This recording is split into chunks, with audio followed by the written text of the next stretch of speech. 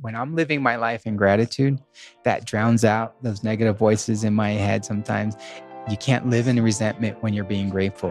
What you have is enough, or if not more than enough when you're trying to live a life of gratitude.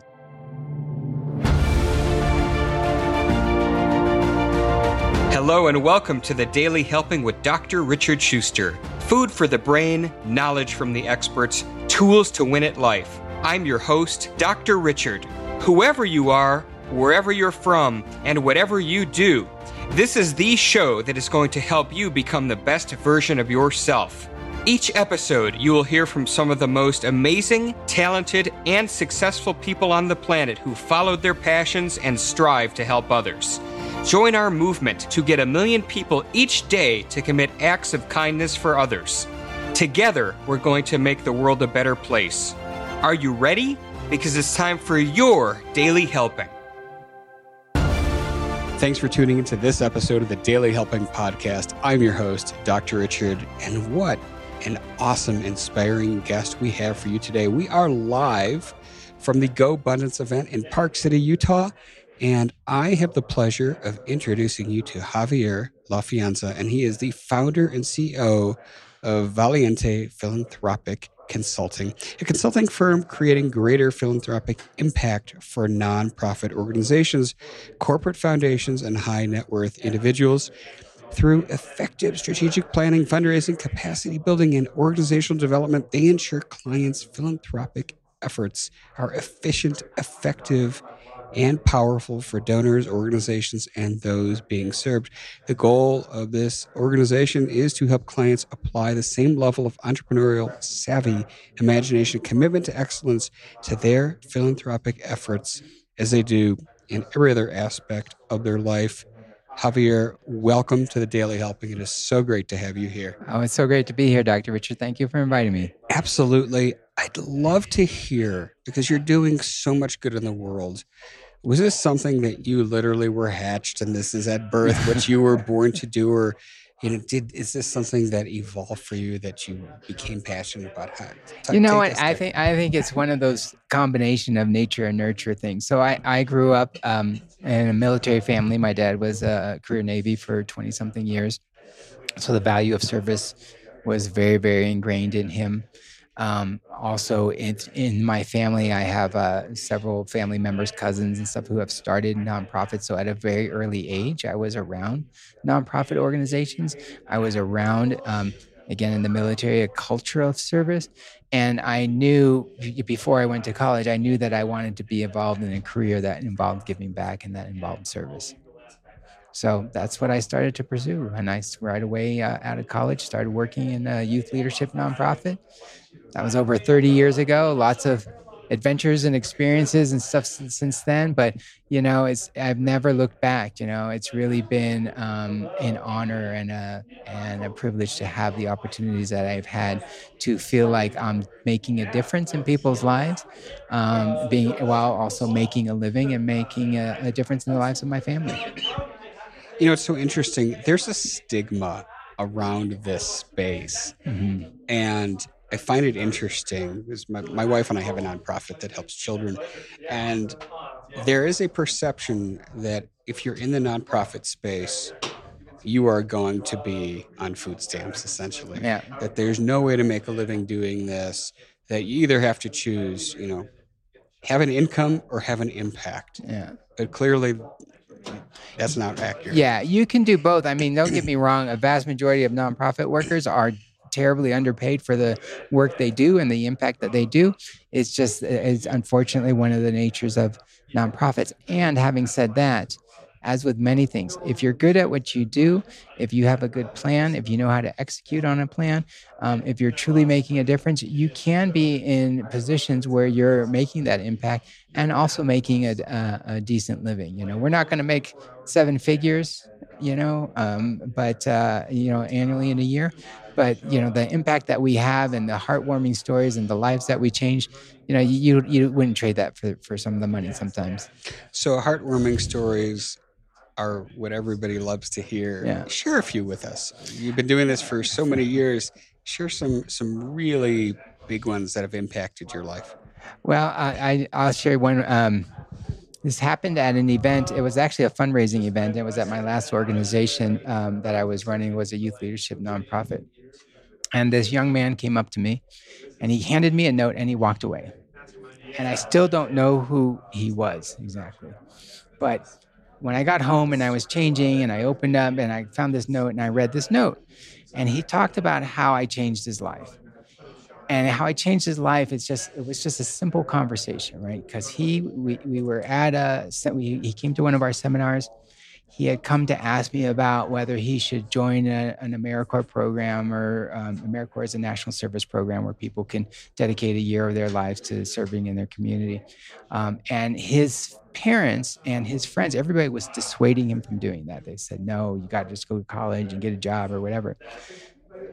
Full disclosure, I used to work for AmeriCorps, so it was an easy thing for me to say to him, to say, I think you should do it. It could really totally change your life. You know, it's an amazing experience. And when you're young, this is the time for you to take those kinds of opportunities, to take those kinds of risks. So he did that. And so then he handed me this note. He said, you know, because of you, I joined. Because of you, I started to realize my true potential. Because of you and because of our conversation, I now see that my career, my life is going to be dedicated to service. You know, because I had that experience, which I would not have had if I had not been able to talk to you about it. So that, I mean, that kind of stories are just amazing and they're heartwarming and really, you know, fill you with some inspiration to continue to go on sometimes, maybe when things are a little bit tough. So, yeah, so that's just one. There's been other stories of young people. One of the things that I believe about leadership, and this isn't just about young people, but leadership is not about power or position or title. Leadership is defined by your actions, by what you do, right? So if you believe that, if you buy into that, then things like age and ethnicity and socioeconomic status, none of those are defining characteristics of leadership. What is what it is you're going to do. What you do is your defining characteristic. So having said that, and having taught literally thousands of young people this message, so many would then say, okay, great, I'm going to go out, and they would start nonprofits, they would start organizations, they would really get involved in really a big way. So literally, I know dozens of nonprofits that kind of have started because of a 15-year-old kid saying, you know what, I can do this. I can believe in myself and I can make a difference. So I'm going to start a recycling nonprofit in my community. I'm going to start a homeless nonprofit in my community. I'm going to start a nonprofit that's going to serve people and helping them, grant them their final wishes for terminal patients and things like that. So, you know, all those things and more.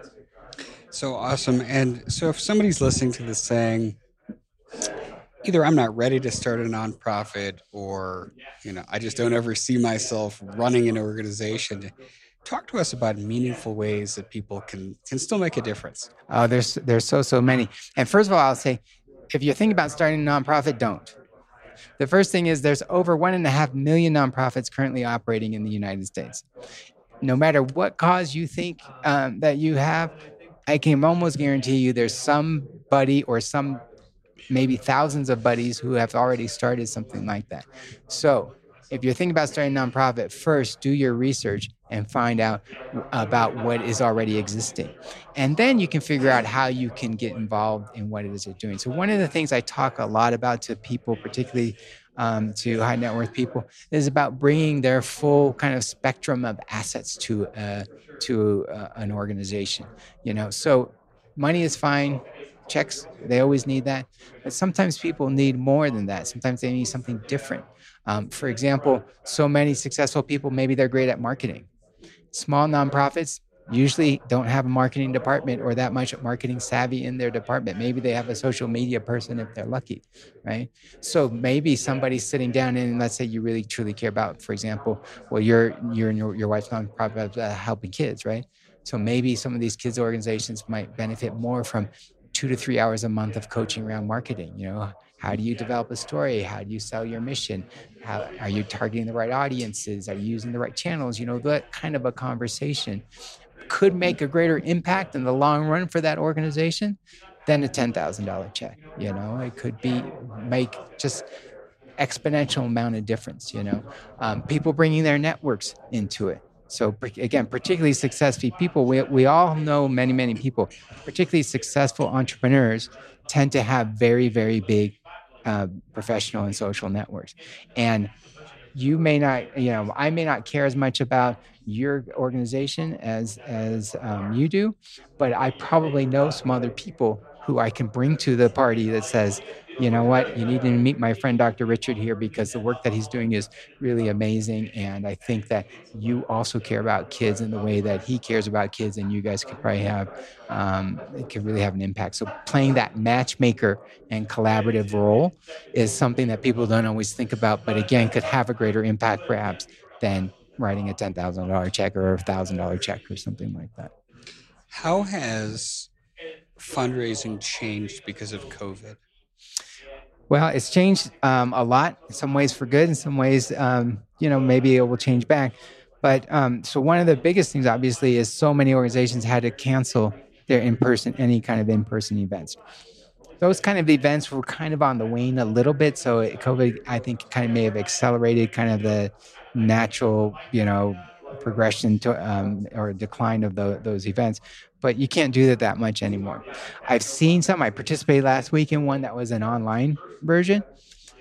It's good. It's fun. On one hand, for the organization doing some online events, you can make it's easier and you can make more money because you don't have as many expenses.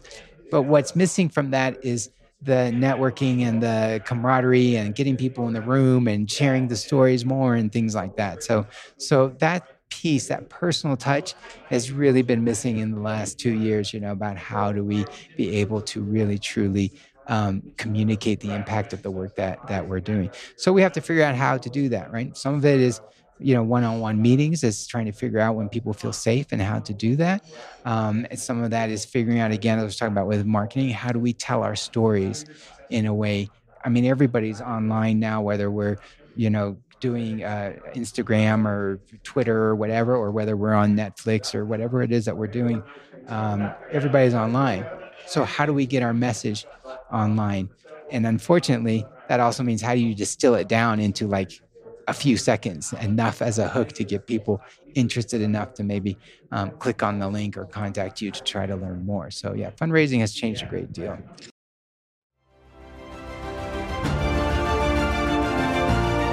Hey guys, Dr. Richard here. For the past 7 years, I've been privileged to bring you incredible guests who are changing the world and can help you become the best version of yourself. I'm really excited to share with you a new quiz that I created based on my clinical training that will curate for you a custom list of my top episodes and actionable strategies to help you wherever you are on your journey. All you need to do is go to drrichardschuster.com to take it, and it's 100% free. You'll be taking the next step on the journey to unlocking the power of you, and I can't wait to see where you'll go.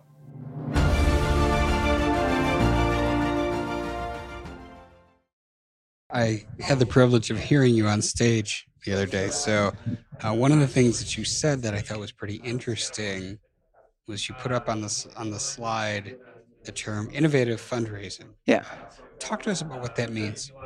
So when I talk about innovative fundraising, I'm trying to refer to, happens a lot in around wealthy networks, where we might do almost like a horse trading, right? Where you'll say, you know what, I'm having an event for my kids' charity. Will you come and buy a table? And I'm like, okay, I'll give you $10,000 for that.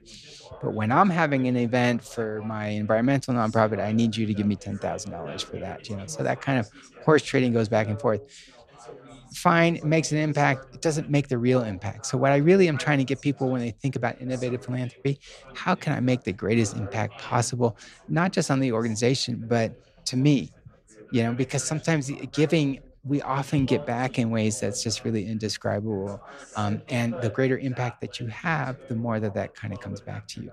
So when I talk about innovative philanthropy, I talk about things similar to what I just said, in terms of bringing all your assets to it, bringing your networks to it, helping encourage collaboration, perhaps helping. Too often nonprofits are stuck in this almost a trap that people only want to give to programs, right? I want to give I don't want my money going to admin, you should have a very low admin rate or what have you. Investing in the leadership and the management of organization sometimes can have a much greater impact than perhaps giving $25,000 to a program that's already operating, but being able to say, you know what, I'm going to help to fund you to go to some advanced kind of leadership training, or management training, or help get you through an MBA program and support, some of your leadership to do something like that, so that what you're instilling in the organization is this ability to be sustainable, really, kind of in the long run. It's that whole, you can teach a person to fish or you can give them a fish, right? So I like to think about innovative philanthropy in a way that in the long run is really, we're teaching organizations how to fish, how to be sustainable, and how to be more successful in the long run. So I know that you've done a lot with youth fundraising, youth charity work. Talk to us about how we go about instilling the importance of giving back in young people, because there's data to support this, that with social media and the focus on me and Instagrams and Snapchat and what have you, there's a very large societal focus that it gets ingrained in children at a young age about focusing on themselves. Mm-hmm. What suggestions, what advice would you give based on your decades of experience of doing this to help foster the desire to give back in youth? Oh, it's really easy. It just real boils down to this one thing: just stay out of their way. Just get out of their way.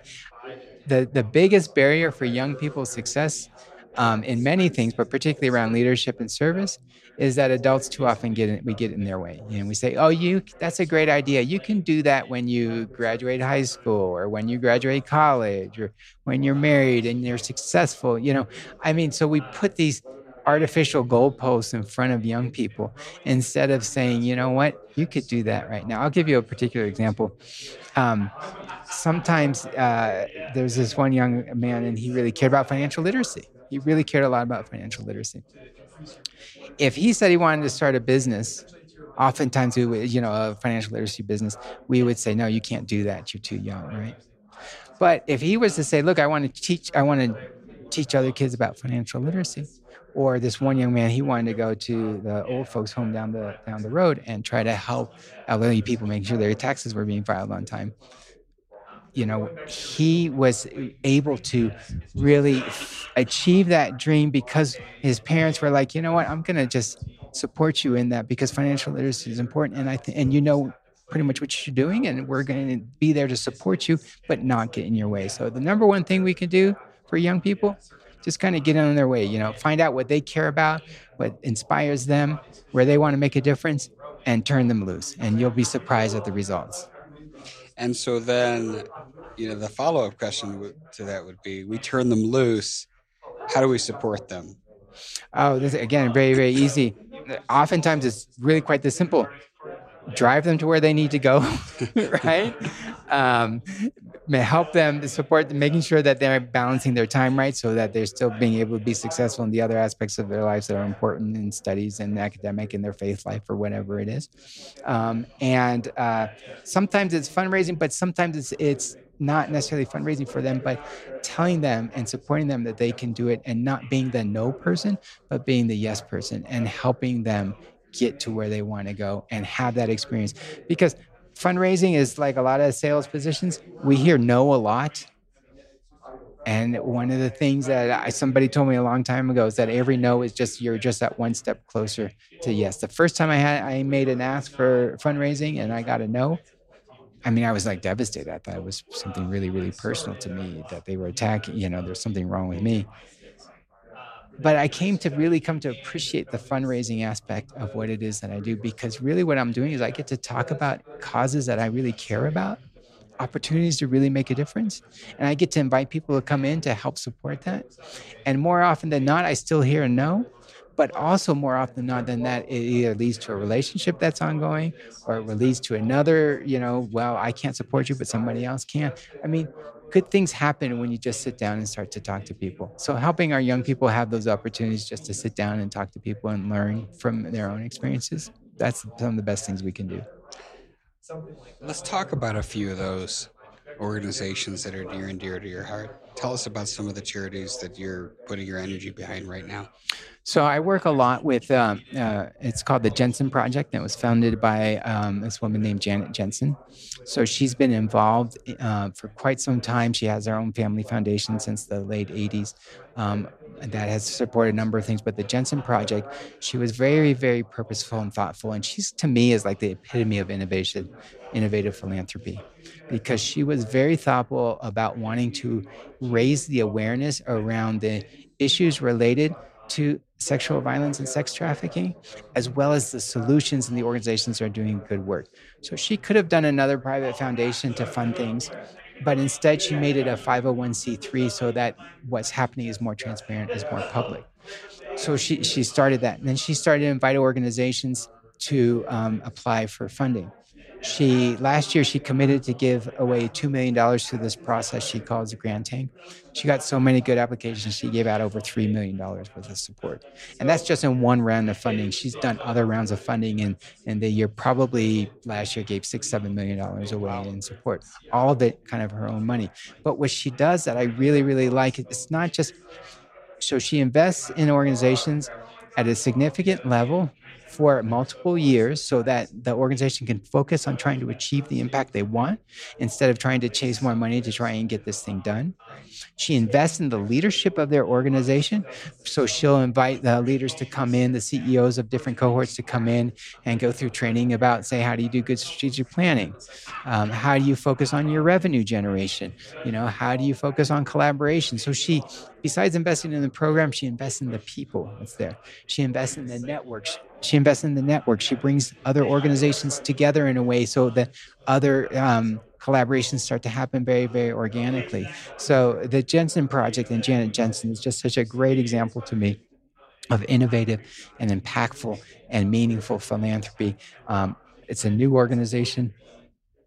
There's opportunities for people to get involved. She matches donations that people make to the organization. So as I was talking about earlier, if people want to make a significant impact in this area, this could be an organization to do it, because the work that she does ensures that the money is going to go to people who are going to truly make an impact with it. So the Jensen Project is really a great organization, a great example of what we're doing. Beautiful. I wonder, to kind of flip the coin here a little bit and talk about, so you've been telling us all about the great things we can do and how to help our kids. Talk to us about pitfalls, things we should avoid doing, things we need to stay away from to be successful in our philanthropic goals. Oh, that's a great way to say this. So one thing that I really encourage people to do is have a focus. So if you want to say avoid a pitfall, I was talking to a company not so long ago, and they said, yeah, we gave out, X hundreds of thousands of dollars last year. I'm like, oh, great. Where did you give that to? Oh, I can't really tell you. It was about 1,500, 2,000 different organizations. I'm like, oh, well, that's kind of too bad because you probably didn't have very much of an impact. So having a really broad, diffuse kind of giving, I would avoid that. Focus on what is truly passionate to you, or if it's a philanthropy through your charity, through your business, what's important to your business, what's important to, your customers. Focus on, a couple things on what's truly important. So that's number one. Number two, do your homework and do your research. Ask questions, dive deep. Don't just give to an organization because they've got a good flashy website or whatever. See really what they have done. You can find data on organizations on their 990s as their tax returns that all nonprofits have to generally file. Those are public documents. You can take a look at those and you can see kind of where their money is going. Ask questions because again, you want to make sure that you're giving to substance over style. So really be prepared in your giving. So, what if it's a new organization? So, what kind of questions you can ask so that you can at least minimize your risk of giving it to some kind of a scam, or know that at least the money in some way is going to help? Yeah.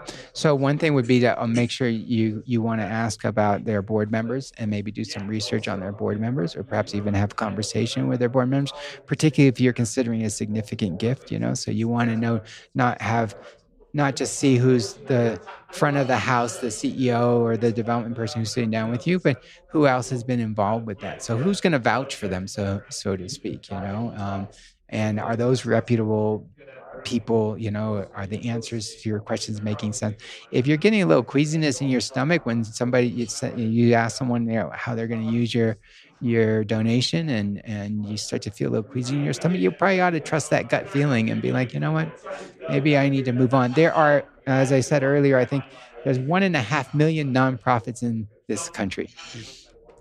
If you're not comfortable with the one that's sitting across the table from you, just walk outside and you're going to find another one that's going to really have that impact. Talk to your friends about who they're supporting. Talk to people about who care about the same issues where they're supporting. And perhaps you'll be able to create a collaboration and a gift that's really going to make some true impact and move the needle on whatever that issue is. So trust your nonprofit spider sense. Yeah, your spidey sense. I'm a comic book guy. I should have said that. Yeah, trust your spidey sense for sure. So yeah. So those are ways to take a look at it for sure. I love that. Javier, this has been so informative, and I loved everything that you're doing and everything that you've said to us. As you know, I ask everybody who comes on my show this one question, and that is, what is your biggest helping, that one most important piece of information you'd like somebody to walk away with after they've heard our conversation today? So one of the most important things in my life is trying to live a life based on gratitude and trying to stay in gratitude and be grateful and can do acts of service. When I'm living my life in gratitude, that drowns out those negative voices in my head sometimes. You can't live in resentment when you're being grateful. What you have is enough, or if not more than enough when you're trying to live a life of gratitude. So flipping that switch from the lack that, I need to make more money, to, you know what? I got a good house. Got a great wife. I'm doing great. We have everything we need. I'm really grateful. Thank you for that.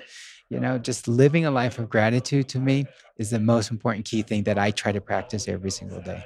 I love that.